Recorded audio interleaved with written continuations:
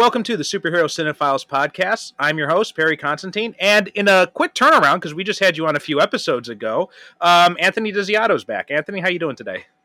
I'm doing well. Thank you for having me back. I appreciate it.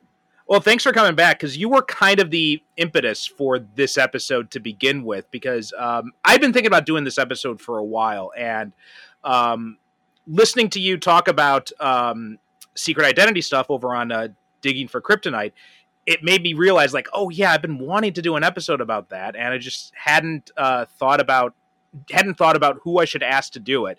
And then that kind of hit me because you had mentioned, like, I think I might want to do an episode on secret identity. So I'm like, okay, that cinches it. I think I'm going to talk to him about it now.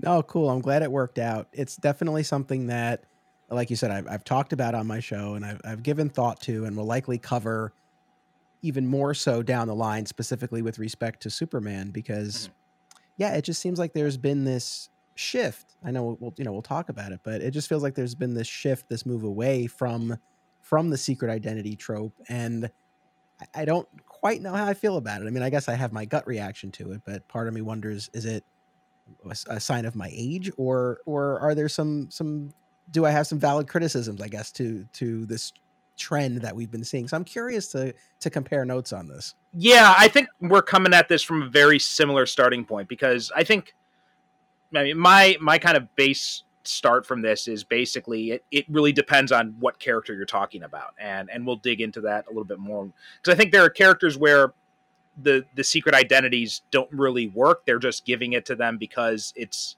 the trope, and there are other cases where it really works very well with the characters. So but we'll dig into that more. But before we start with that, we like asking especially returning guests, because you've already introduced yourself to everybody, what kind of stuff are you into now? What's kind of getting your goat right now at the moment? Oh boy. I guess the last time you asked me, it was Cobra Kai. I'll be honest, I have been slammed between work and the podcasting that most of what I've been consuming has been for one of my various podcasts. So it's been a lot of Superman, a lot of Power Rangers. I recently saw the Black Adam movie. Yeah, I can't say I've really had much time for much in the way of binges per se. Although my wife and I are winding down on the current season of Handmaid's Tale and the final season of Walking Dead. So Okay. we are making our way through both of those and enjoying them. It's just harder and harder to carve out the time, as I know you can identify as a fellow parent, and you have multiple children, including a new one. So I know I'm preaching to the choir, and I have it easy compared to you on that front. So yeah, I wish I had a better answer, but those two shows in particular we've been watching recently. Well, those, both of the two have decided to, because Philip, he's the youngest one, he had been sleeping through the night briefly, and it kind of stopped now. So, like, now he's waking up in the night, and he either wants to come into bed and cuddle, or Helena, she wakes up and she wants to come into bed and cuddle, or something like. So, like, we've actually had nights where my wife is sleeping in my daughter's bed, and then my son wakes up, and I take him into our bed. Gotcha. Yeah, So it's one thing I've found is you're lucky when you settle into a routine, as hard fought a battle as that might be, but you get into the routine, but then it only lasts so long, and then there's some new wrinkle in it. So you have to be very adaptable. Although, talking about the Power Ranger stuff, because I had used Comixology Unlimited to check out the Boom Studios stuff, and listening to your podcast actually made me remember that, oh yeah, I've got these things and I'm paying for this subscription. I should probably actually sit down and read them. So I've gone through and I've read up through all of the Shattered Grid stuff. So I went through and read those, and those are a fun read. Oh, good. Yeah, it's been a revelation. I'm so late to the game on those Power Rangers comics, but I'm through the first 2 years now of the Boom Studio series. So my next big batch of reading will be Shattered Grid. So I'm excited to get into that. But yeah, that's terrific. I too have been using Comixology Unlimited for that, and yeah, happy with it so far. Yeah, despite I know there's been a lot of talk about what Amazon did to Comixology, but for my limited use of it, I mean, I use the DC app far more for digital reading, and of course that's undergone big change recently as well. But so I don't do a ton on Comixology, but what I have done, the changes haven't hindered my experience the way I know it has for others. Yeah, I've had a lot of issues with it because I use Comixology all the time, and the main issues I have are with the store itself, because the old Comixology store was just a thing of beauty. It worked so well. Everything was so easy to find, nicely organized, and they've made some changes to make it a little bit better, but it's just, I'm like, you guys are still fixing what you broke, and you still haven't fixed it completely.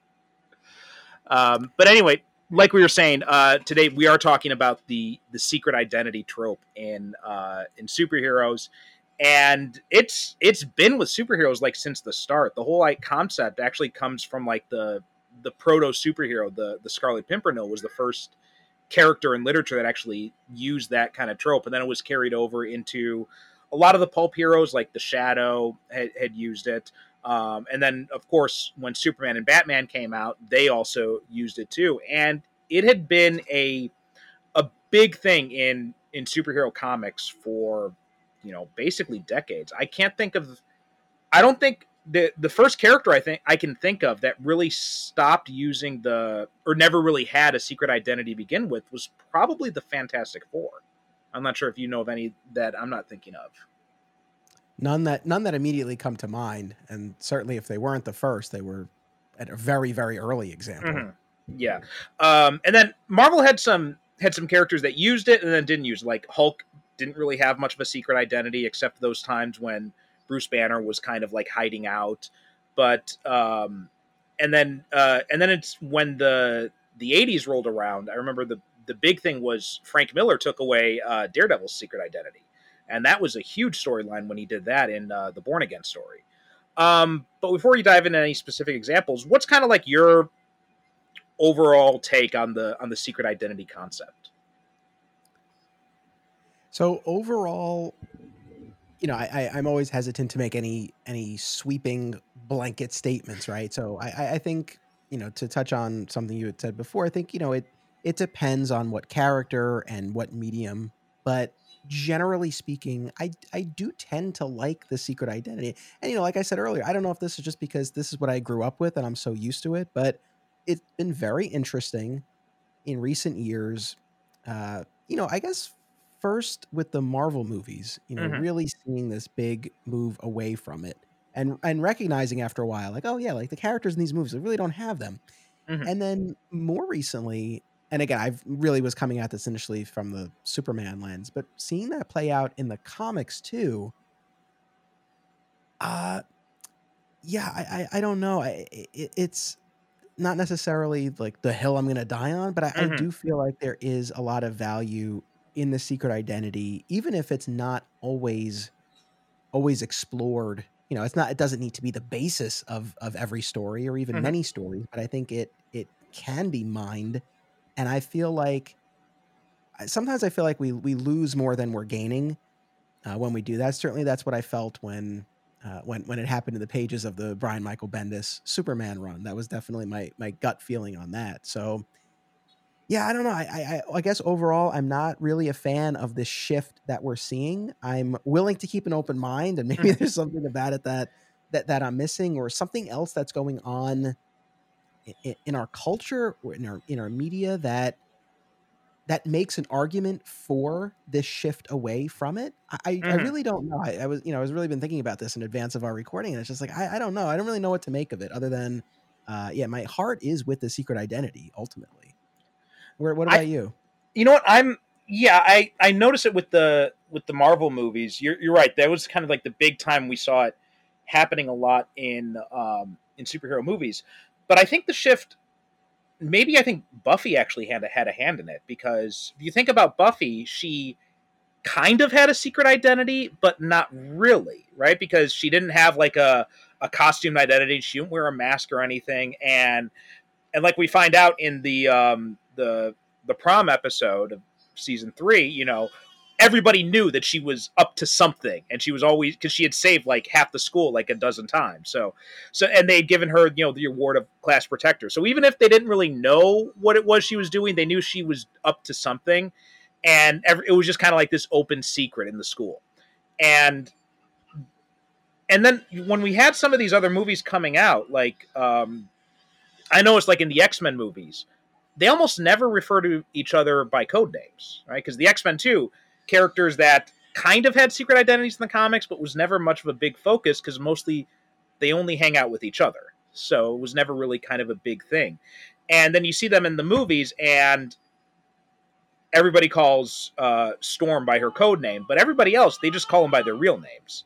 So that was kind of a big shift I noticed too. And then when we get to the MCU, you know, you get that scene at the end where Tony's going to give the press conference, and he's got the whole cover story Shield's given him, where Iron Man's his bodyguard, and which is right out of the comics. And then he just says, you know what? He puts the card down. He's like, I am Iron Man, and I remember thinking at the time. Well, let me think. What was your impression when you saw that scene for the first time? So, actually, I just want to piggyback on something else that you said, because I love that you brought up Buffy, and then I'll circle back to that Iron Man moment. I love that you brought up Buffy. I wasn't even thinking about that, but that makes total sense, because I was thinking about the Arrowverse shows in particular, and they're very Buffy-esque in that in that team, or the Scooby Gang, right? Yeah, if you want to call it that. And so, and within those shows, it's a similar type of thing where, to the public at large, right, in Central City, people don't know that Barry Allen is the Flash, but virtually every cast member on the show knows that Barry Allen is the Flash, because they're all part of this team. And the Buffy aspect also made me think of this too, is that, yeah, it also depends how we're defining secret identity, because look, as you know from listening to my show, my heart is always with Smallville. And in that 10-year journey, except in those very final seasons when he was known as the Blur, right, or the Red Blue Blur first and then the Blur, but for the vast majority of that series, it wasn't that Clark had a secret identity per se, but he had his alien origin and his powers that he hid from everyone. And so, you know, I guess I do still equate that to a secret identity in a sense, and I think that's probably part of the reason why I do hold on to that, especially when we talk about Superman, and we talk about Superman revealing his identity, because that Smallville series was so formative for me as a Superman fan, and it's 10 years of him hiding this part of himself because he wasn't sure how he was going to, you know, make his way through the world. He wanted to protect the people around him, and so it's just such an ingrained part of that character, at least. So, you know, when we move forward, and it's truly the Clark Kent disguise, or however you want to define that, but like, that totally tracks for me. And so when we move away from that, that's really where I bump up against it in that respect. And you know, and then as far as Iron Man, I was totally on board with that moment, and I remain on board with that moment. Now, in fairness, I am not, nor have I ever been, a huge Marvel guy. I love Spider-Man. I love Daredevil. I enjoy a lot of the other characters, but my heart's ultimately with DC. And on the Marvel side, again, not a huge Iron Man fan. I mean, it's really the movies that made, like, a lot of the masses. The movies are what made me a fan. So I didn't go into that with any preconceived notions, any expectations. It wasn't the sort of thing where I was like, oh, like, they have to line up to the comics. I really, not to be flip, but I didn't really care. I just wanted to enjoy the movie, and I did.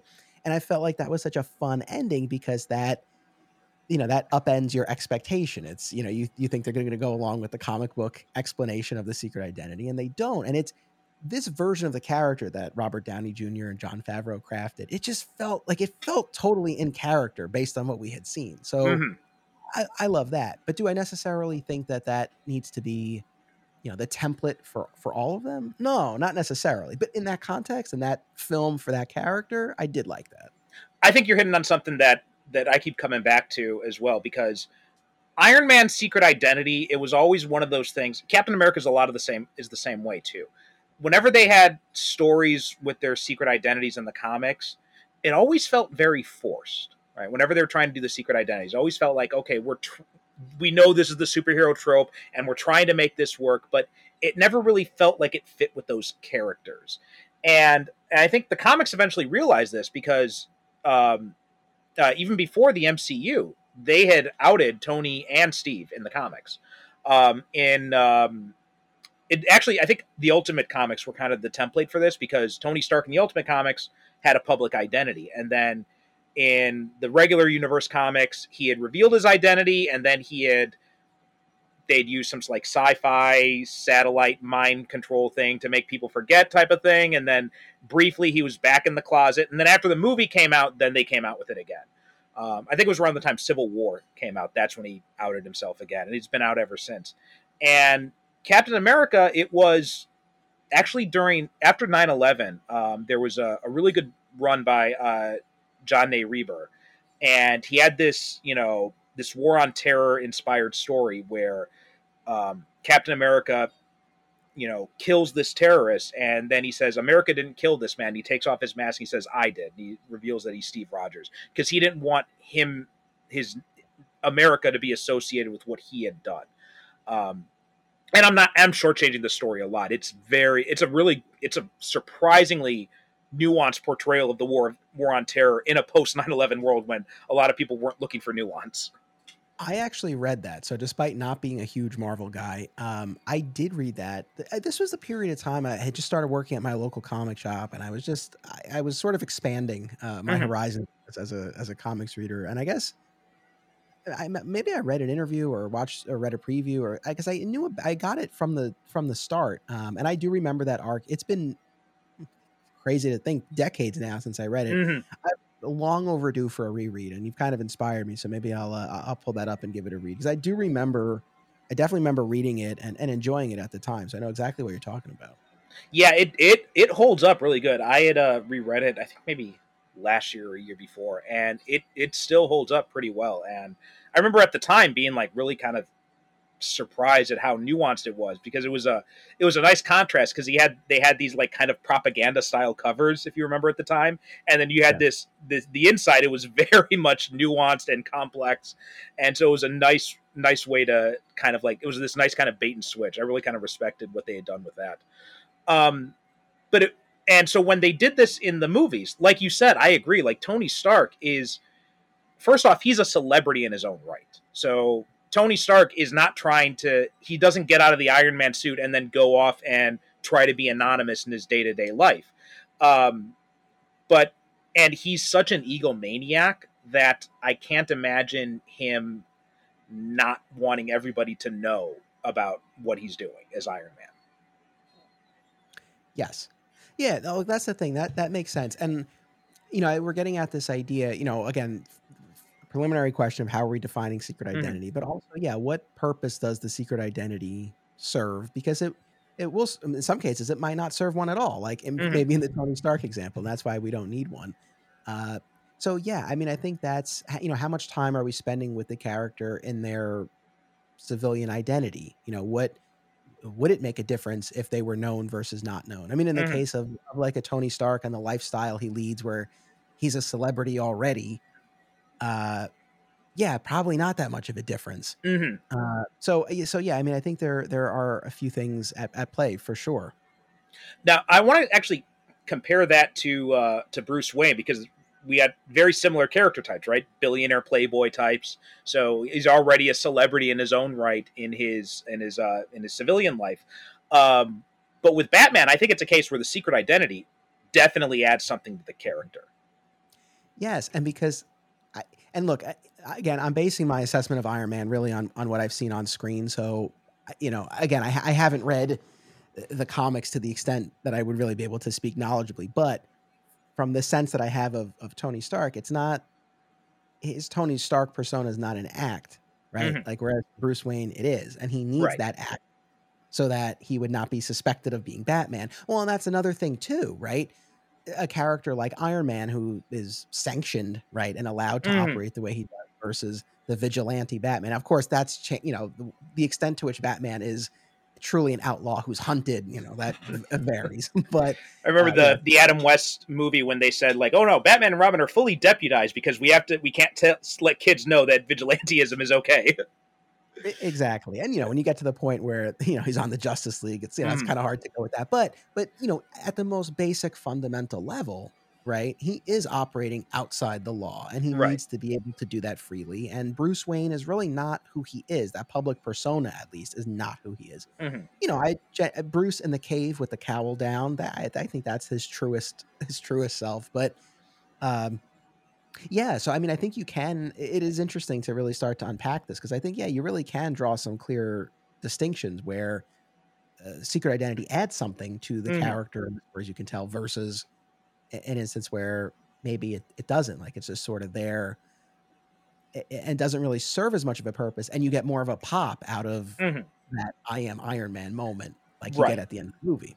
Well, actually, what you know of Iron Man from the movies, very much basically to summarize it, he is pretty much the same as he is in the comics and the movies. The only difference is he's more snarky in the movies. That's basically the main difference.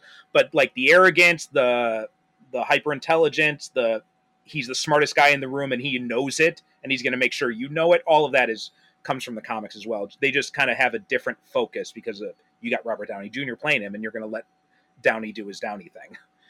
Um, Gotcha.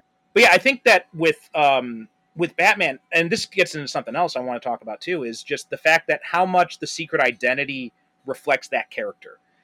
And you said it perfectly. Like when Bruce is in the cave with the cowl down at the back computer, that is who he is. That's him and his element.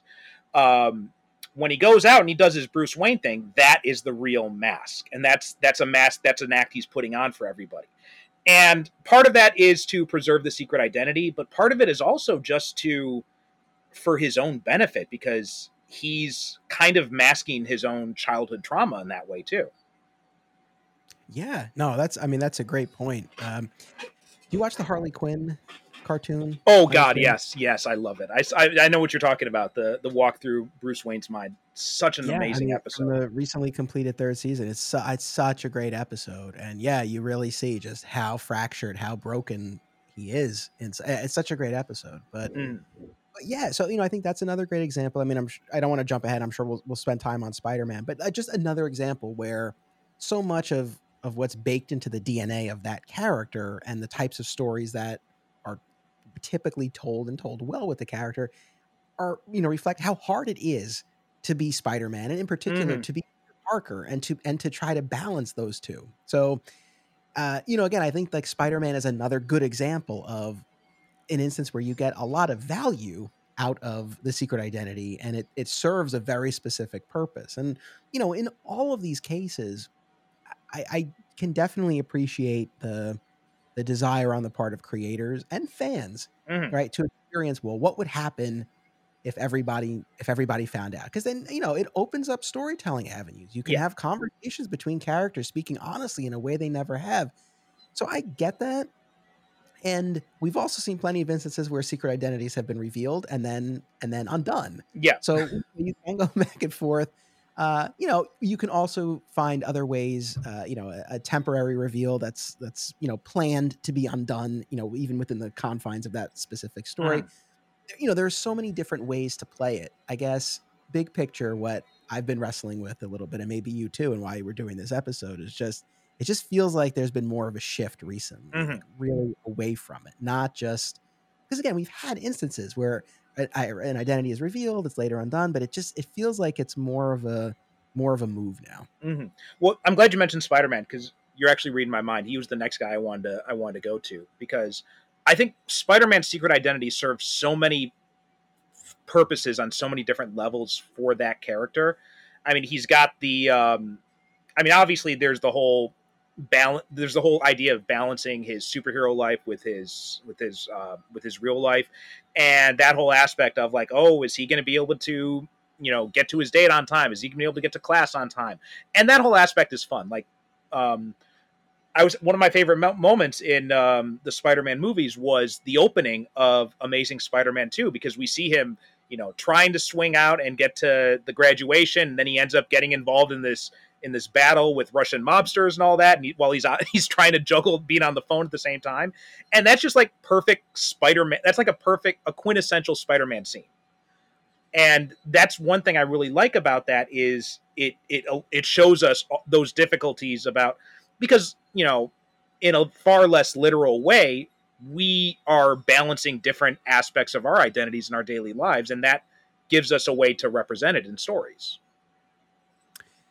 Yeah, you're right. There is that aspect. I mean, definitely with Spider-Man, I agree wholeheartedly, and about that sequence in particular. I'm a defender of those two movies. Oh yeah, same here. they're not at the top of my list, but they are far better than they get credit for. And you talk about director's cuts. I really would love to one day get to see the full versions of those two movies, or at least the proper deleted scenes. Anyway, Yeah, that's a separate. we did 2 episodes on them, so you should go back and listen to those because we had a lot of good things to say about them. Good. No, I will, and I'm glad to hear that. Well, that's all right. I won't keep us on this, but I'm just saying, with No Way Home, it was cool to see a lot of people voice support for those movies and Andrew Garfield. At least there's some love out there. But no, you hit on something even more human and fundamental. That's a great argument for secret identities. At least, again, maybe not necessarily for every character, but generally speaking, because it's true.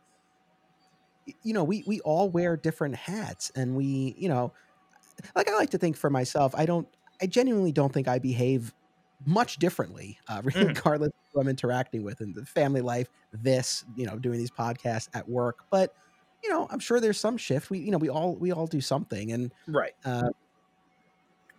And so, yeah, I mean, I think that does tap into something that is very fundamental and relatable, because we don't lead these perfectly unified lives where we just are who we are in every aspect of our life. Hopefully we to some extent or another. Hopefully it's not compartmentalized. Right. Hopefully you're not completely changing into a different person.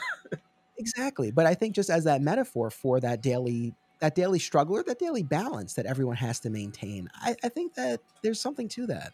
Well, I mean, also too, when it comes to things like, and I think this is, and I've noticed there are a lot of LGBTQ comic book fans. And I think the secret, and I'm not, maybe I'm speaking out of turn here and I'm just making assumptions, but I think the whole double identity thing really speaks to a lot of people who had to live a life in the closet. So like the whole idea of like, oh, do I tell Aunt May that I'm Spider-Man? What will she think of me?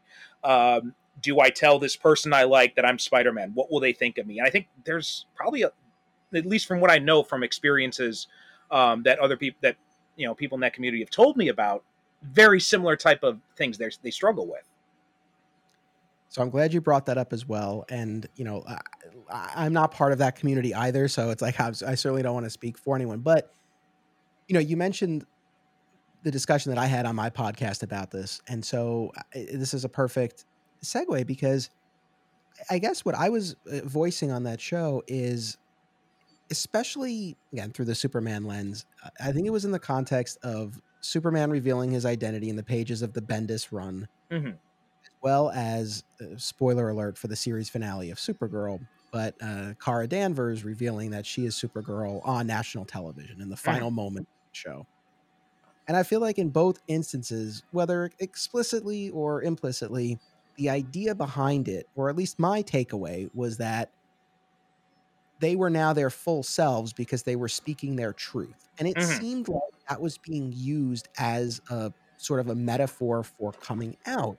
And I guess what I struggle with is, and I said this on my show and I'll say it again now, I'm 1,000% for everyone being their authentic selves and being who they are and speaking their truth. Absolutely. I guess I don't know if that's the right metaphor in the pages of the comics or on screen. I think the way you presented it makes more sense. And I did have one of my audience members who is a part of that community, tweeted at me after that episode and said that they don't like it was done, in those instances. So, yeah, I don't know. I think that's one of the things that I sort of bristle up against. And that's where I feel like it's really become this movement, because now if the idea is having a secret identity is the equivalent of being closeted, for example, and then feeling your secret identity is the way that you are, achieving your true self, sort of thing. I don't know that that's the right metaphor. I don't know if that's what the community is even looking for. I think it's limiting. I just like, that's where I'm really, I don't know. It just something's not clicking for me. Okay. Yeah. I think you made some really good points there. And yeah, that's the thing because I think that metaphor does work with some things, but I think what people are forgetting about metaphors is that they're they're supposed to work in specific incidences. They're not supposed to be catch-alls for everything. Like the whole idea of, I'm an X-Men guy going back way back. So like the metaphor of the X-Men has always been about, well, they represent marginalized communities, whether it's the civil rights movement, whether it's the LGBTQ community, and that whole idea. But see, that idea only goes so far, because then you also have the problem of, and my former co-host Derek before he passed away, he pointed this out when we talked about the first X-Men movie, because he was a black man, and he said, "Look, I'm a black man. When you see me, you see a black man. When you look at Cyclops, you see a guy with red sunglasses. You don't necessarily see a mutant right there." So like the metaphor has limits, right? It can't be a catch-all all the time in all instances. There's also the issue of, do you want your child being taught by a mutant? Do you want your child being taught by someone who's gay or lesbian or bi or trans? But an LGBTQ teacher doesn't shoot beat lasers out of their eyes. So the metaphor has limits. And I think I think that listener you mentioned is making a good point, that I can understand where this is coming from, and it's coming from a good place, but it doesn't have, there are other reasons to have the secret identity than just, hiding your true self. Yeah, for sure. Now, this is the attorney in me. I'll argue against myself for a moment, because I am always curious to try to understand the other side, not even necessarily with respect to that metaphor, but just with the secret identity generally. And I'm in my mid-30s. I'm just celebrating my 30th anniversary as a Superman fan, with the death of Superman. And I don't know. I wonder if, I don't have my finger on the pulse of the the youth necessarily. As my son gets older, he's 3 now. As he gets older, I'll be curious to see how he receives some of this and what he thinks about it. Because I don't know. I mean, I grew up with it. It makes sense to me. I don't know if, I wonder if younger audiences think that the secret identity makes sense, if they think it's necessary. I really don't know. It's hard to say. I mean, I also wonder too, is it, I don't know. I guess there are a few different angles to this. One is, we've had the secret identity so long, so maybe this feels new and fresh to sort of move away from something a little different. Is there a feeling on the part of content creators and or audiences that secret identities just don't make as much sense today anymore, especially with, the technology that we have more than anything, right? The idea that someone could, look, the glasses always require a suspension of disbelief, though we've seen performances and things like that show, what else could sort of go into crafting that ruse. But even putting that aside, like with all of everyone's walking around with a camera, with all the surveillance that's out there. I don't know. Is it kind of this quaint thing that just doesn't really make as much sense now? I don't know. Like, I wonder if that's part of what's fueling it, and if that's valid or not. I don't know. No, I think that's a good question. I think that's a really good point, because when I think about, and Bendis is kind of like the impetus for this conversation from what you talked about with his Superman run, because he's done this now 3 times, right? He did it in Ultimate Spider-Man, and it wasn't so much a public outing, although once he had killed off Peter Parker, that had become completely public. But a lot of people along the way had found out that Peter Parker was Spider-Man, and you had this whole thing where Nick Fury's the head of S.H.I.E.L.D., and he's like, I'm the fucking director of S.H.I.E.L.D. Of course I know who you are, 16-year-old superhero. And that made sense. And then when it came to Daredevil, again, that was an amazing story. The whole out storyline and everything that went along with it. And that really suited that character very well, because this is a character who has been pretty sloppy with his secret identity. So it made sense to reveal it and to then deal with what happens once that identity is out there. And I admit, the first time I heard about that story, I was kind of skeptical, because I'm like, wait, didn't Frank Miller already do this? Why are we doing it again?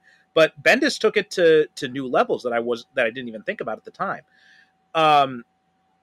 But then we went to Superman, and I felt like when he did it with Superman, it didn't feel right. I could understand it with Ultimate Spider-Man, because he's a 16-year-old kid dressing up as a superhero, and this is set in the early 2000s. This is not set in the 1960s. So obviously there's more surveillance. Obviously obviously the suspension of disbelief is a little bit harder to grasp when you've got a 16-year-old kid being able to outwit everybody.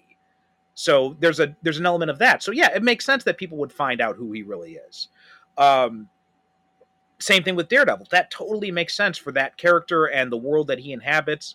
But with Superman, I know I'm preaching the choir here, but I don't know if maybe you could see what are the benefits of Superman revealing his secret identity. Because for me, the way I've always looked at and you're right, the secret identity, it can be kind of quaint, and especially when you look at some of the older versions, like the Adam West Batman show. There's no differentiation between the way Adam West plays Bruce Wayne and the way he plays Batman. They're the exact same guy.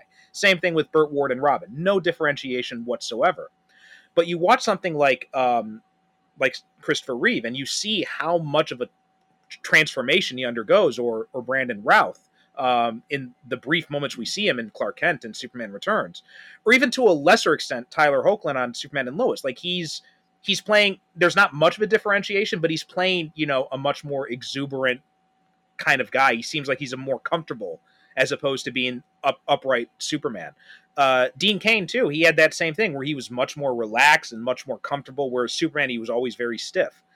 And so I always looked at Clark Kent as, a few different things. One, it protects your loved ones and your family, which totally makes sense for this character.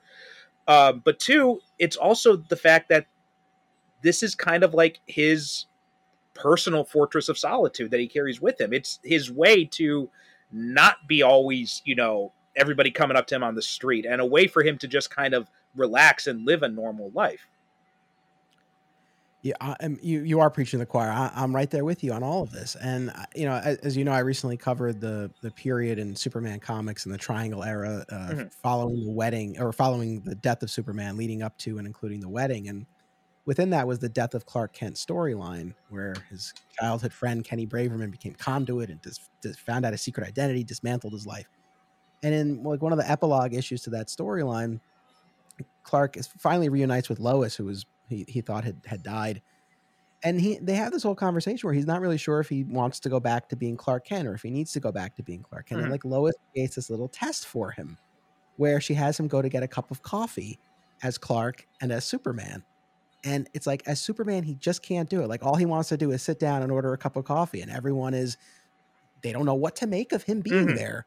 Right? They're a little bit scared. They're a little bit excited.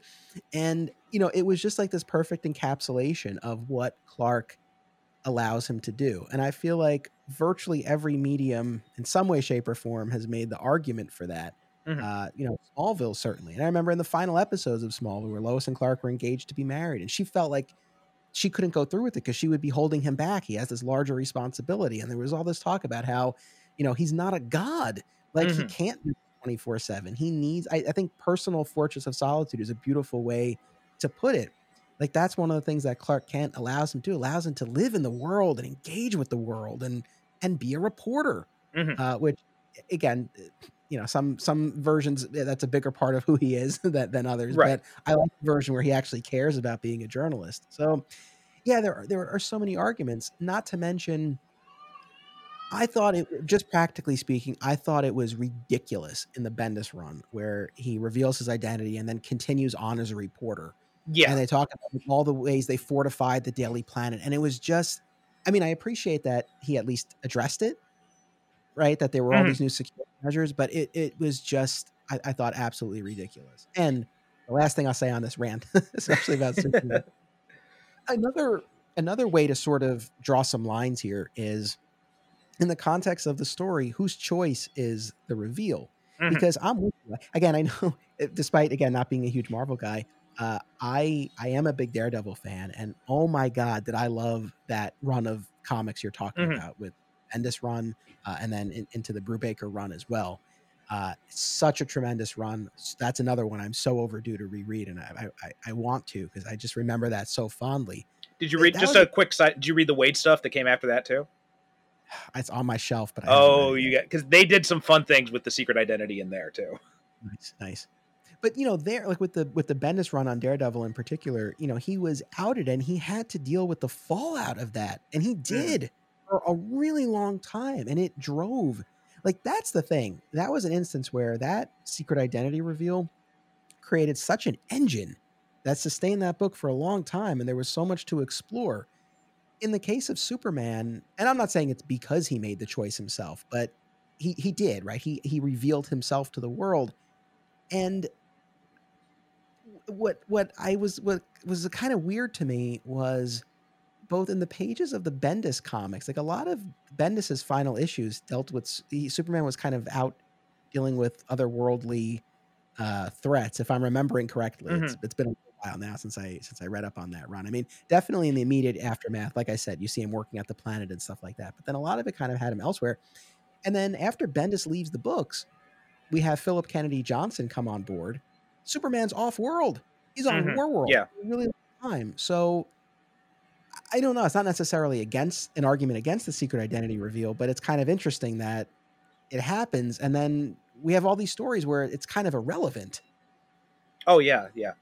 I mean, yeah, I found myself because I read stuff by the trades and I wait for them to come on sale on Comixology, and DC is so slow to get stuff out, and even slower to get stuff on sale unless it's Batman. They put Batman stuff on sale constantly. But when it comes to like Superman stuff, like it takes forever for the stuff to come down. Like I've been waiting to read the Warworld saga, but it's still like even when it's on sale, it's still like $10. I Um, know. so and yeah, that was something I was looking at it when I'm looking all the what is this called? The I don't even know what era this is. The new era is called that they're doing the post Bendis stuff. I don't whatever it's called, but that whole era, when they have the when they're doing all these changes and stuff, I remember thinking, I'm like, okay, Future State, I think it is, right? Yes. Okay, and they've got all these changes coming out. I'm like, wait a minute, so is he do people did they undo that? Do people still know he's Clark Kent? I mean, and I found myself really kind of confused by that. Even when I read Superman and the Authority, that's like the only thing really that I've read from this new era so far. They didn't really touch on that very much at all that I can remember. And it just but it seems like, and especially that whole idea of, okay, well, everybody knows Clark Kent is Superman, so now we have to fortify the Daily Planet to make sure the people here work here are safe while they're working here, and then Superman's going to go off world. I mean, it strikes me as being really irresponsible on Superman's part, because part of the reason for that disguise is to protect the people around him. Exactly. And again, I don't know.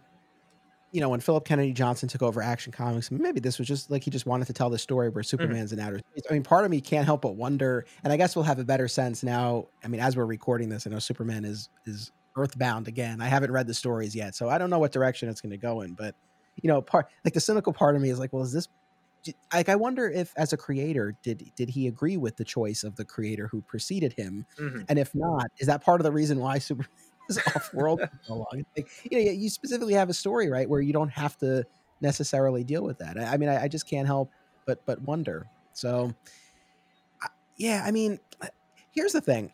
When we talk about the importance of Clark Kent, and I don't want to turn this into a Superman.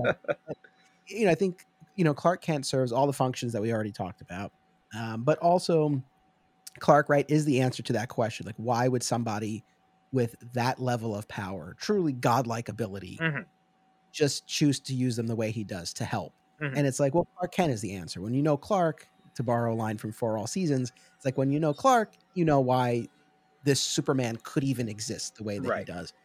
Now, in fairness, revealing the identity doesn't necessarily mean he's not Clark anymore. And again, in Bendis's defense, it's like the idea was that he would be Clark and Superman, right? He's Mm-hmm. he's he's one person, and he goes to the Daily Planet without his glasses, and then he puts on the cape and he saves people. So, in fairness, I do appreciate that it wasn't just like, oh, we're erasing Clark. Mm-hmm. He's trying to live as both, but I don't know. It just felt so ridiculous to me. I could not get on board with that.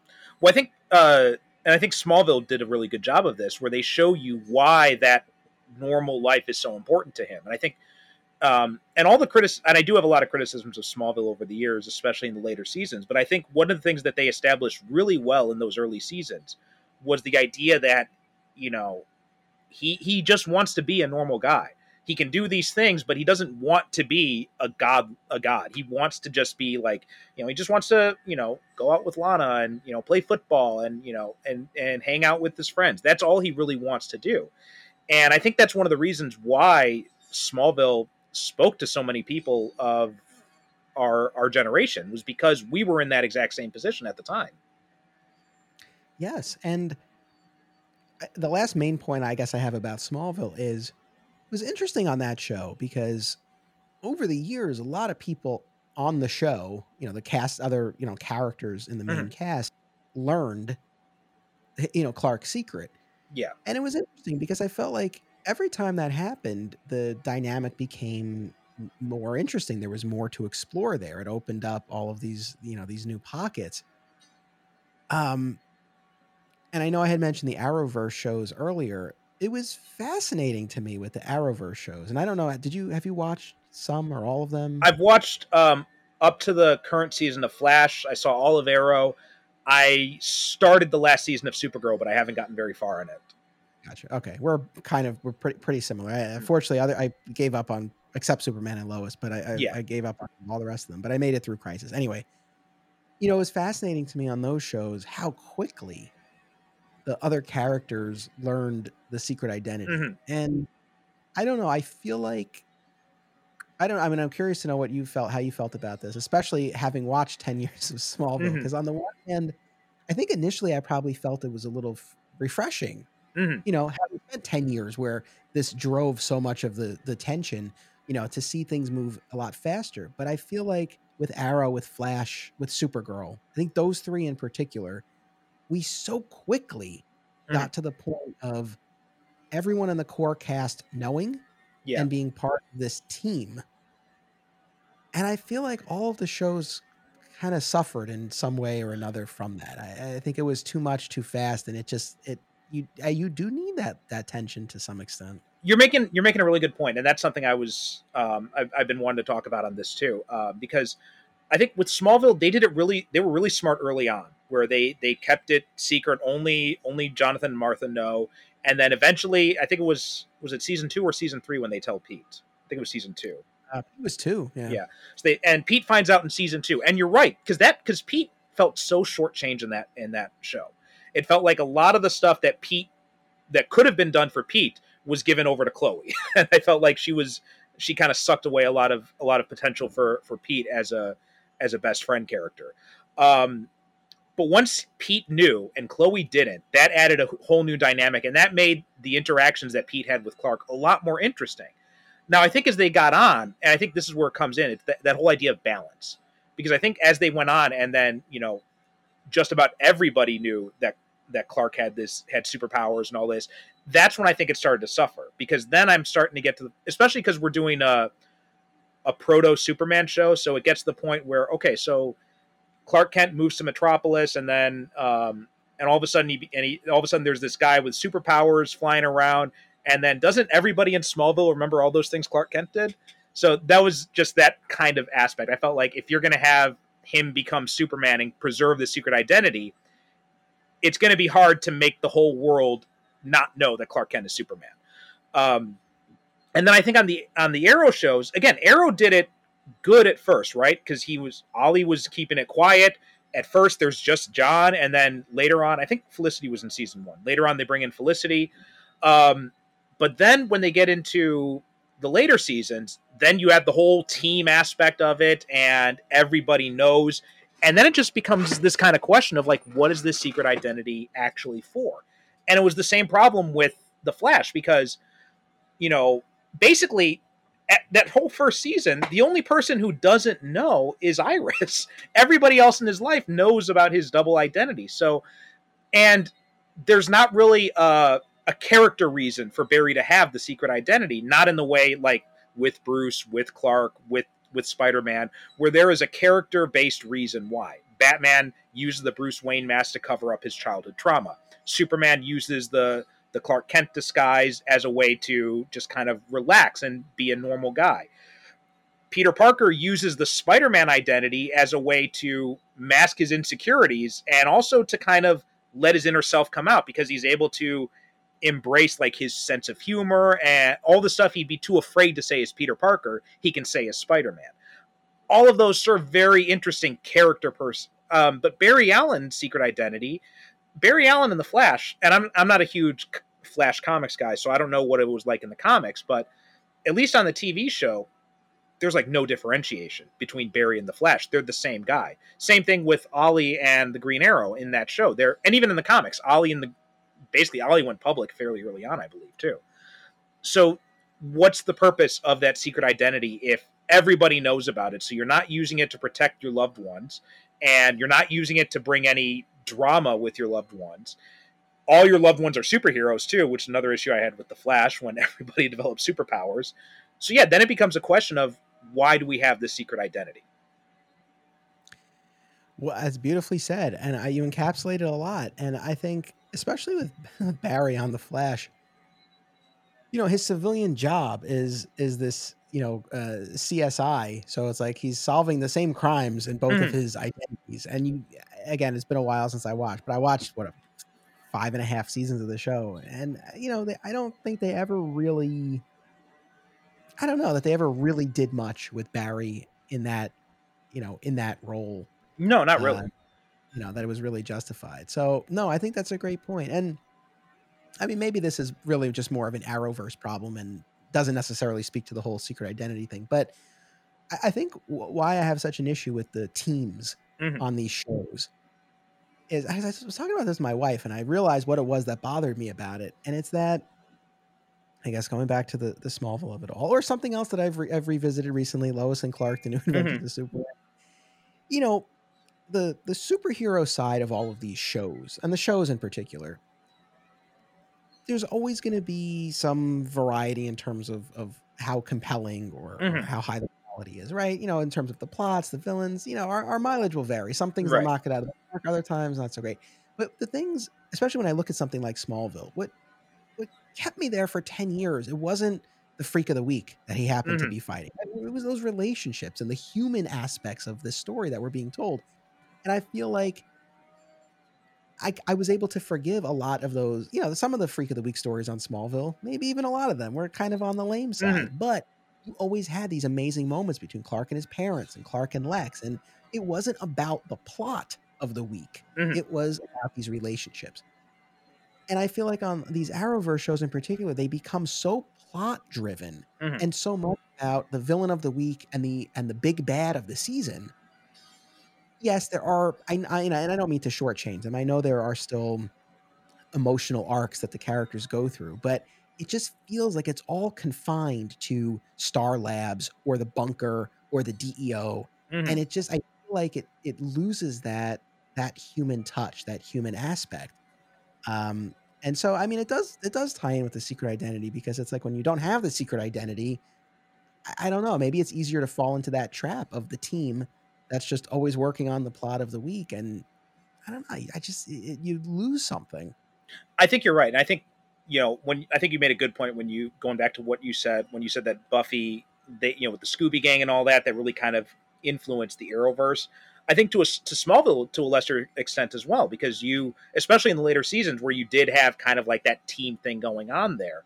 And yeah, and I think Buffy was such a huge influence on so many of these sci-fi fantasy shows now that they took probably a lot of the wrong lessons. And when you get to some of the later seasons of Buffy, when her mom finds out, when basically everybody knows that she's the Slayer, you do lose a lot more of those interesting character dynamics that you had in the earlier seasons.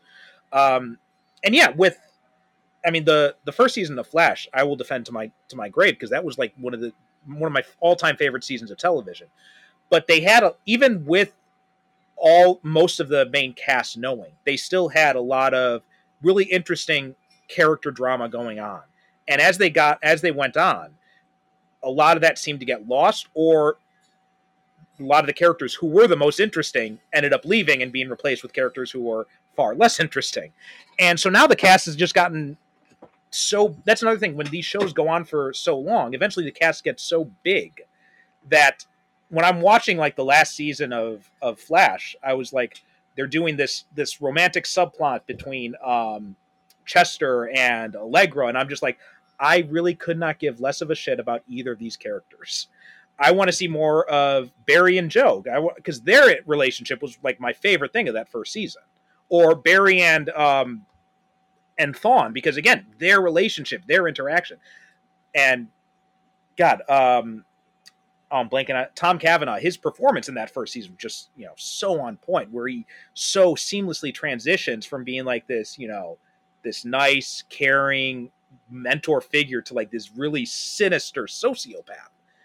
And just seeing the way he was able to do that was, and I think Superman and Lois has done a really good job of kind of keeping that balance, because they're, you've got Lois and the boys know, and you've got Sam Lane who knows, and now Lana knows, but they still manage to have a lot of interesting drama that happens in the town with these other characters, and not everybody in that group is a superhero, like you got with Flash and Supergirl later on. Yeah, I mean, Superman and Lois, as it heads into its third and probably final season, I guess the way things are going on the CW. Yeah. Unfortunately, I think you're right. Yeah. But yeah, interesting with that, because now we are down to really just, I think there's only one. I think it's only Kyle now who doesn't know the secret. So yeah, I'll be curious to see how that goes. But I think you're right. The fact that they're not all superheroes helps a lot. And I think, that's a really good point. And I'll be curious to track that, especially in comparison to the other Arrowverse shows, right? Because now we are getting to a point on Superman and Lois where almost everyone in the cast knows, but not all superheroes. It's not a team. So, can we still preserve that human aspect and that interpersonal drama in a meaningful way and not fall into the traps that I think the other shows did? I do have faith in Superman and Lois. I think it's built differently. I did have a moment, I don't want to, for anyone who's not current on, I don't want to like spoil the end of season 2, but there was a point in that season 2 finale where I was like, oh, are we going to a public reveal? Like, it really kind of felt like that was on the table. And I turned to my wife. I was like, oh, I really hope they don't do it. I was like, they did this in the comics. I was like, I hated it. Like, really hope they don't do it. And thankfully we avoided that. Again, for all the reasons that we've been talking about. But again, there has been this shift. And so it was actually, it didn't keep me up at night, but it was like, as I was watching that, I was like, oh, I feel like this might be where we're headed. And I'm glad that they didn't. Yeah. And I'm curious to see now where they go in the new season. Yeah. So the next thing I wanted to talk about is just what do you think are some good examples, of like really good secret identities, or like media that have handled the secret identity really well, and some that we haven't talked about, and some that maybe don't handle it so well, or some where the secret identity isn't really necessary? All right. So I don't mean to just keep harping on Superman, but I read and watch and think and talk about a lot of Superman. Top of mind. But so I've been doing this George Reeves Adventures of Superman rewatch podcast called Another Exciting Episode in the Adventures of Superman. That show's fascinating to me because, look, there's another example, not a ton of differentiation in the performance. But this kind of cuts both ways, because I've made this argument before. Both Clark and Superman interact with the same 4 people every episode: Perry, Lois, Jimmy, and Henderson. It's like, as Clark and as Superman, it's the same 4 people. I say to myself, why even bother having the secret identity? It's the same people. But now, on the other hand, we get to a point in the series where Lois suspects that Clark is Superman, and she tries to do all these things to try to figure it out. And I don't know. I thought that kind of played well, because again, we're not seeing a ton of differentiation in the performance. If no one can figure it out, it really gets kind of silly. But the fact that she suspects, and it almost becomes like a gag, like a running gag between them. I don't know. That was an instance where I thought it was kind of cool. And look, you mentioned Christopher Reeve. I mean, that classic, famous, iconic moment from the first movie where you see him morph between the two characters, and it's a beautiful thing. It's probably even though I don't care for the overly bumbly I'm character with of you. Yeah. Clark, but it's probably the best argument for how could someone not realize that they're the same person. So My late co-host called it the greatest special effect in that movie. that's a perfect way to put it. That's a perfect way to put it. So, I mean, I don't know. I guess moving out of the Superman realm, boy, I wish I had better things that like really jumped out. What stuff do you have on your list? Well, While this, I am going to kind of Superman DC stuff, but I thought that and this is more of an example of where I thought it wasn't handled as well. Like in Man of Steel, I really like that Lois figures out. I thought that was a really interesting twist on the relationship because it speaks to her being such a good journalist. But I didn't like that his identity wasn't really a focus. Like Lex Luthor easily knows, um, you know, he easily knows that Bruce Wayne is Batman. The secret identities don't really serve any purpose in those movies, and I was really kind of disappointed in that aspect of it. But I think as well, like we were saying, the Barry Allen stuff on the Flash, it's just hasn't been handled very well because there's no real purpose. Um, I thought what they did in No Way Home with Spider-Man's identity was really good because they show you why the secret identity is so important to him. And I think, and they did that in the comics too, right? He reveals himself during Civil War, and then like almost immediately after, the one thing he's been terrified of this entire time, all these years, and the one thing Tony Stark says, "Oh no, you don't have to worry, everything's gonna be fine." Boom! Right away, his aunt gets shot. It was like the perfect way to show, like, oh yeah, the secret identity actually is important for a guy like Spider-Man. So I thought those are some examples of, and the movie No Way Home did such a good job where they show him like, and again in a very real world situation, what are you going to do when all of a sudden you find out a superhero is attending your school? Well, the teachers make up a Spider-Man display and they tell him, you can feel free to walk on the walls to class and everything. Everybody has their phones out taking videos and taking pictures of him. And it really showed you just because in the MCU, by virtue of what characters they've had access to for so long, it was these big name public superheroes who didn't really have secret identities or very marginal secret identities in the comics. So yeah, it made sense why Tony Stark or Steve Rogers would not have a secret identity. But when you get to Spider-Man, then you're like, oh, now I see why he has it. Daredevil too, when they did the Netflix show, and then also on She-Hulk to a lesser extent too, it shows you what life is like when these people don't have secret identities and why it's so important for these more grounded street level heroes. No, those are all great examples. The No Way Home bit is interesting. I feel like one of the criticisms, and I can get past this, but it is a valid point, I guess. That movie is in the MCU and makes such a big deal about the secret identity. He's virtually the only one. Mm-hmm.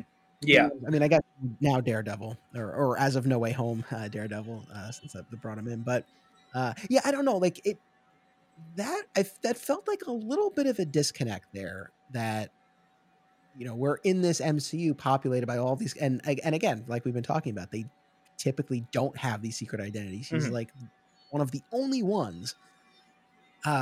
But at the same time, it's like I don't know what the answer is. I think I guess that's actually interesting. Like I'll argue against myself here. It's like even in the context of this universe, right? Our rules apply, right? It depends. So even in a cinematic universe where 99% of the superheroes don't have a secret identity, in the case of Peter Parker, it actually does make a lot of sense. In part to his age, I mean, that's probably one thing that we can sort of look at to differentiate from a lot of the other characters. His age, he's in school, all of that. So yeah, no, I think that was definitely a good example of it being handled well.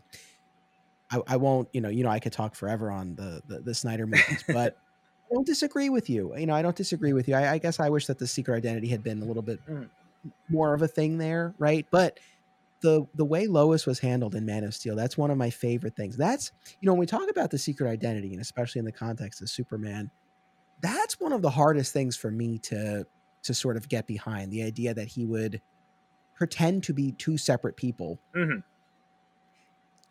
it's in particular with someone he genuinely cares about. And yes, he's trying to and all of that. But, again, this is an instance where I can I can get behind the fact that he doesn't tell Lana that he's an alien with powers. Mhm. There's a difference between that and literally making someone think that you are two separate people.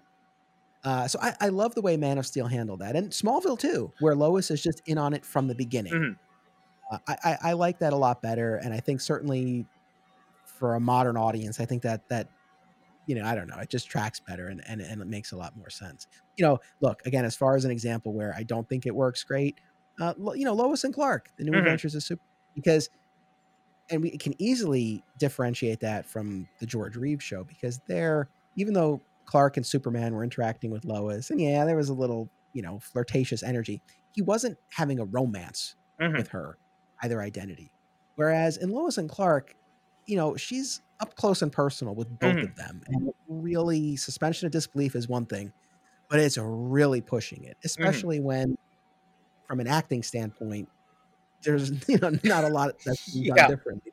So, that one was a little tough. As much as I have fondness for the show, that was a tough one. I thought Superman and Lois had a nice twist on that, where you know Lois just doesn't give a damn about Superman.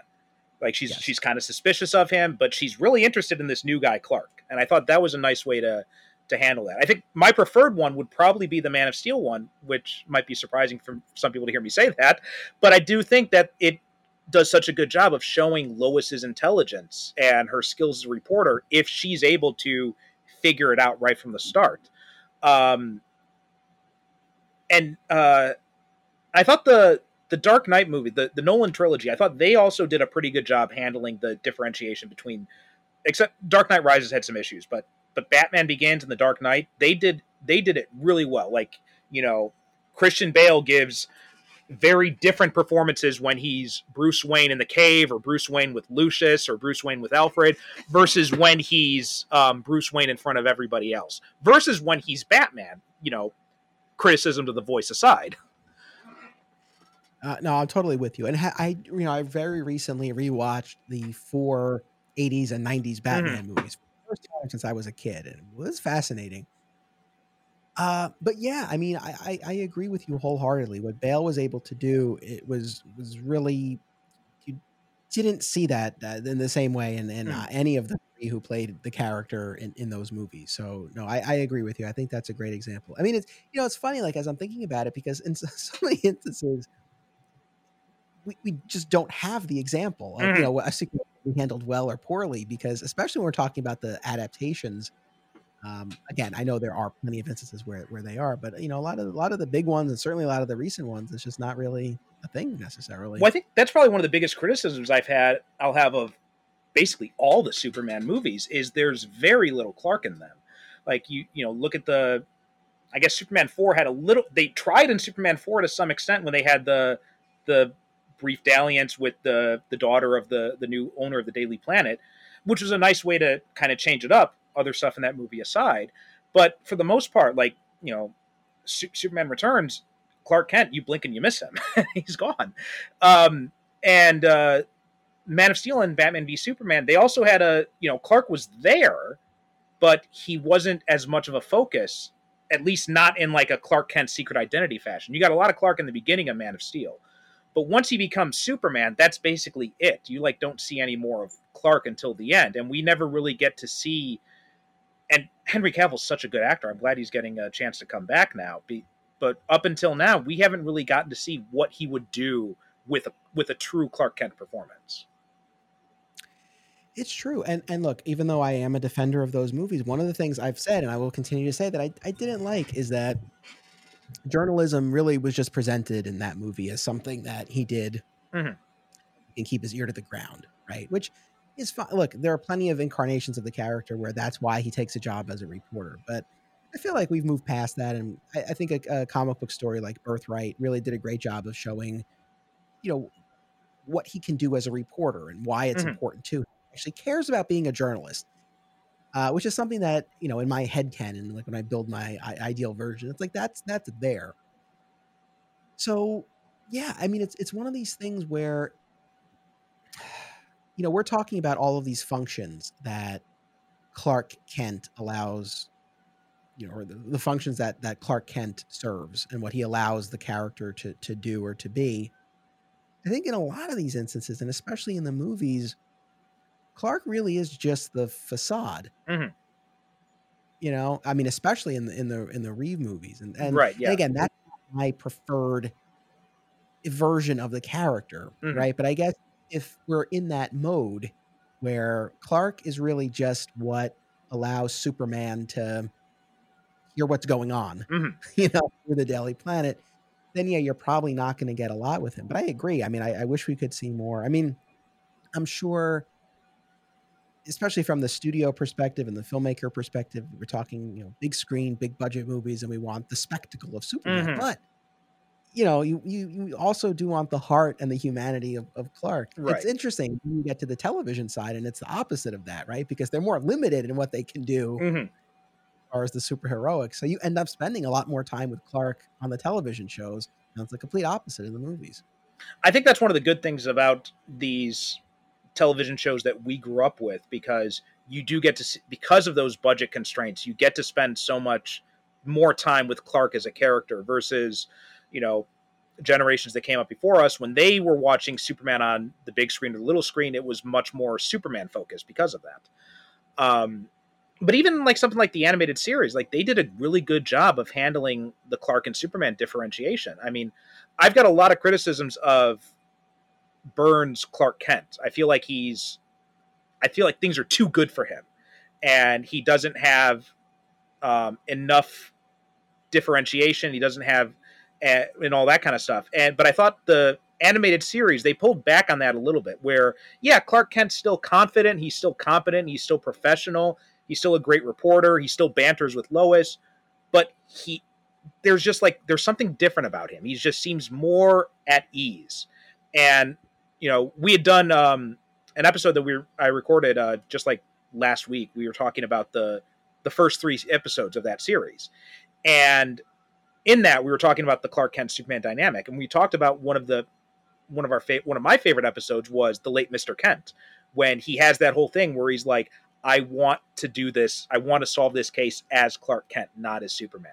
And that whole idea, I think that was really a good way of showing that the journalism side is important to him, and that the secret identity, and like he says to Jonathan and Martha in that episode, he's like, when they say you're still alive, you just can't be Clark anymore. He's like, no, I am Clark, right? If I don't know, I'd go insane if I was Superman 24 hours a day. That's one of my favorite episodes, and I love that scene. And it's like ironic, I guess, coming from his parents, right? Mm-hmm. Like you would think anyone would be like, no, you're Clark, but you're right. It's like, well, you're still alive, but no, he makes that point. No, that's one of my favorite episodes. I love that. So, again, there's so many different, permutations of this, I guess, when you talk about the secret identity. I guess one question I have for you is, regardless of which character we're talking about, and I know we talked about Superman a lot, so I don't know, Spider-Man maybe one, but, I mean, I guess, how do you feel about, going back to Ultimate Spider-Man, an instance where a lot of the people in his life came to know, but to the public at large, he was still, his identity was still a mystery. Like, do you put that in the same category? I mean, obviously there is the distinction there, but do you sort of put it in the same category, generally speaking, about revealing the identity, or do you feel like, no, like as long as the public doesn't know, regardless of how many people in their orbit know, we're still holding on to something? Or at a certain point, is it like, well, what difference does it end up making, really? I think Ultimate Spider-Man is a good example, and also you can bring this back to later seasons of Smallville and The Flash and all that, because I think it's the similar argument for all of them. Whereas when you've got a mix of people who know and don't know in the character's personal life, I think that's really the key to it. So Ultimate Spider-Man, I read the entire run of that thing. I loved it from beginning to end, but I did feel like in the later issues, after Bagley had left, and when there were more and more people who knew that Peter Parker was Spider-Man, eventually did get to a point of like, well, what purpose is this secret identity serving anymore? And that's the similar thing I felt with the later seasons of Smallville and The Flash. It was just kind of like, okay, he's got this other identity, but it's not really telling us anything about his character. It's not really doing anything for the story. So There's no drama involved with it. It just kind of feels like, I think the big thing with the secret identity is there needs to be a reason for it. If you don't have a reason for the secret identity, then don't do the secret identity. We mentioned Power Rangers earlier. That's a good example of it because, the supervillains know that they're watching the Power Rangers any time of day and they can attack them any time of day in the middle of the park. I mean, how many times do the people of Angel Grove have to see these five to six, teenagers who all conveniently only dress in one color each, fighting off these supervillains in the park in broad daylight before somebody says, I wonder if they've got some similarity to those 5 to 6 primary colored, superheroes we got running around who are always fighting monsters. And it's crazy, especially the season when Bulk and Skull were trying to figure it out. I mean, they're not the greatest thinkers, but it's just like, really? It's right at you. No, it's true. Again, I could go on a whole rant about this. It was such an odd choice to me that Rita and all of the villains knew their secret identities and were able to watch them at any point. It just, like, I don't know. It's just such a curious choice to me. It feels like why? It makes it too easy, seemingly, for the villain. I mean, clearly not, right? Because then the villain never wins. It just feels like, what an advantage to have. And then, yes, to your point, what then is the purpose of the secret identity? If, other than to allow the Rangers some privacy, right? Because the Bulks and Skulls of the world hounding them all the time, but they hound them anyway. Yeah. And they're these Martian stars and they're always hanging out at the juice bar anyway. I don't know.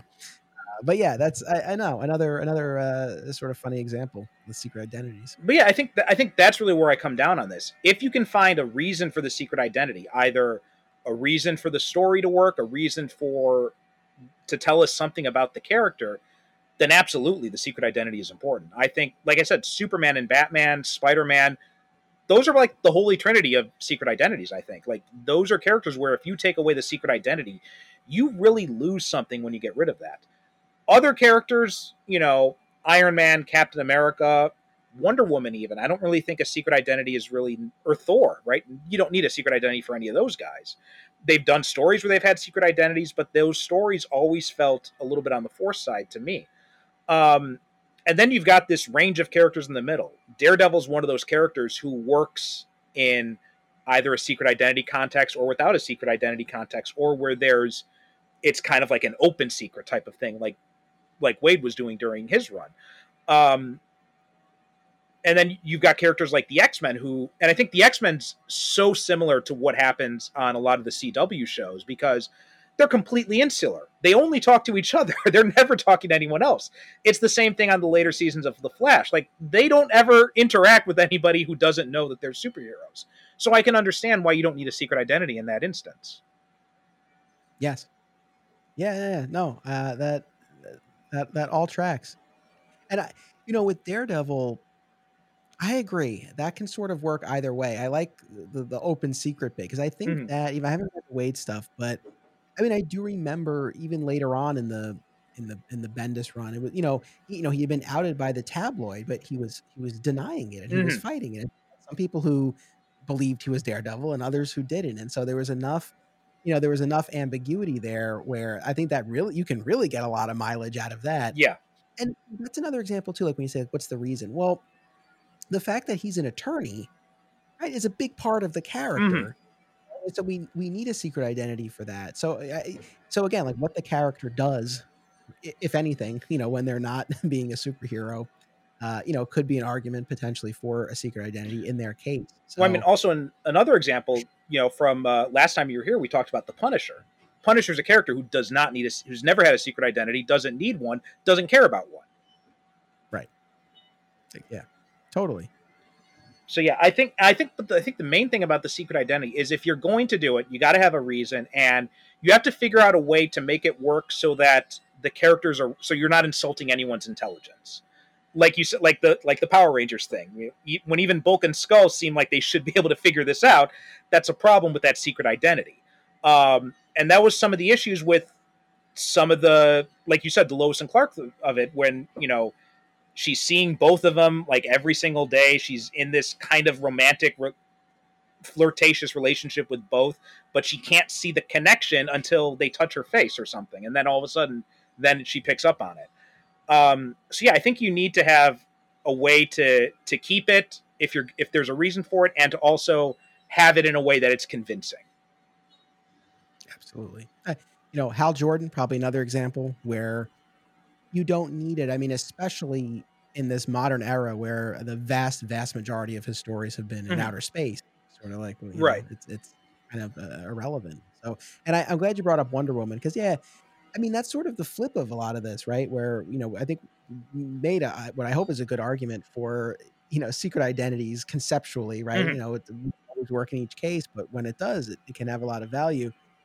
Yeah, I mean, I feel like Wonder Woman, because you're right, we have seen instances where they've crafted one for her, but yeah, I don't know that totally works, right? So that's a great example, I think, of where it might not necessarily fit. So, yeah, it's curious to see, I guess, where future, in both comics and film and television, where future stories go, and whether I mean, we've been around long enough that we've seen these things, it's kind of go in cycles, and so maybe we'll see a little bit of return to more of the secret identities. I'll be curious, but certainly in the realm of Superman, I hope that it comes back in the comics.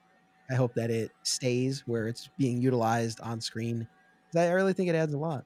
Well, yeah, it'll be interesting to see what happens now that we know we're going to be getting more Superman movies. We're obviously going to be getting more Batman movies with Pattinson, so it'll be interesting to see how they continue it. We're getting more Spider-Man movies too, and now his identity's been hidden again. We're going to get Daredevil and all that. I think it's going to be interesting to see what Marvel in particular does, because now they seem to be moving into more characters that they didn't have as much access to before, and where the secret identity is a little bit more of a part of it. So, like Spider-Man, like Daredevil. So it'll be interesting to see how they juggle that. I mean, I don't know if there's more you want to talk about. The last thing I would say, and just to kind of piggyback off of that, it depends too. Although I guess the Arrowverse shows kind of,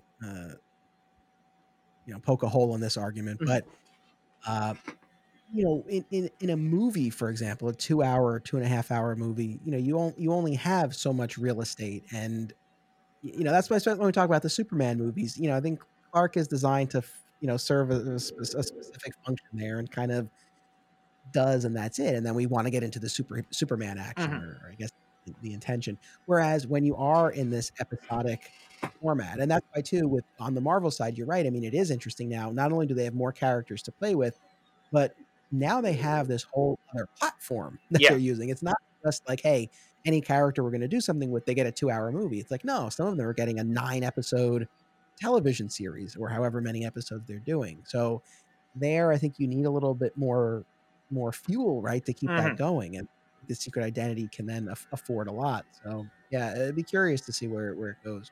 Yeah.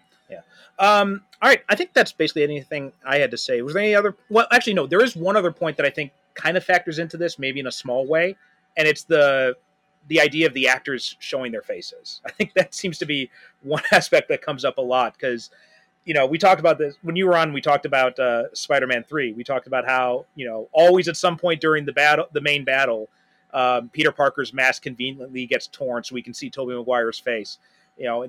My favorite one was in the Avengers, when the alien grabs Cap's head and conveniently pulls his mask off so we can see Chris Evans.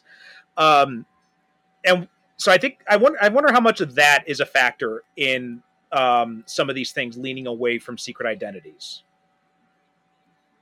That's a fair point. And yes, I'm sure that has a lot to do with it. But I feel like you can kind of have your cake and eat it too, because it's one thing if in the heat of the battle in the third act, right, it comes off. But I still feel like that's still a limited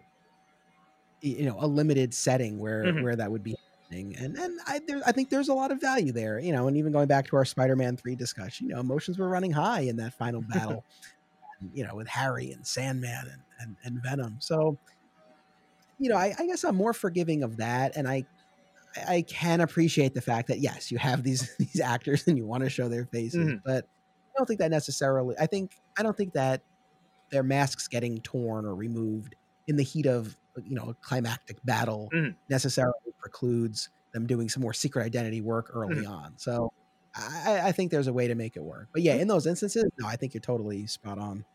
Okay. Any other final words you want to say about secret identities? No, I really enjoyed this. It was a fun little thought exercise, I guess. Prior to preparing for this, I mean, I hadn't thought about it a ton, other than just in the Superman context. But it was interesting to sort of survey the landscape a little bit more and see where we are. So no, I appreciate the opportunity to be on, and it was a lot of fun. Thank you. Absolutely, yeah. Well, as always welcome back to anytime you want to come on back. But why don't you tell people where they can find you until then? Sure. So if you're looking for just one place to go, flatsquirrelproductions.com. All of my film and podcast projects are there. But specifically on the podcast front and what we've been talking about here. So I do 2 Superman shows. One is Digging for Kryptonite. The other is another exciting episode in the Adventures of Superman. We also have Summoning the Zords. That's the Power Ranger show. But they're all available on all major podcast platforms. So I hope people will check them out and hope you enjoy. Yep. Really good listens all around. Anthony, thanks again for coming on, and we'll have to have you back on again at some point.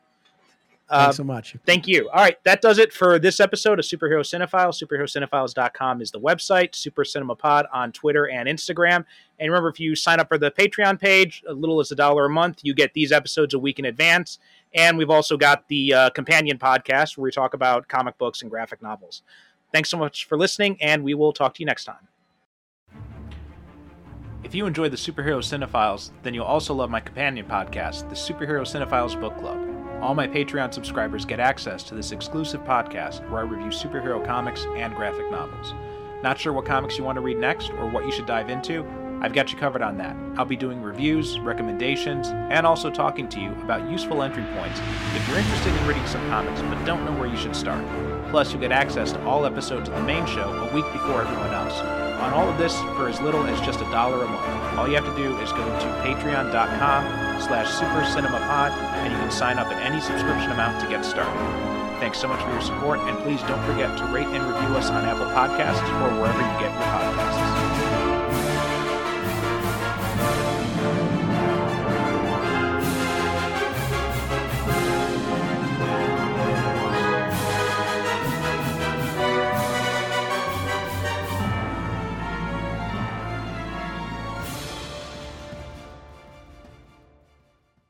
Thank you for listening. And as always, good night, good evening.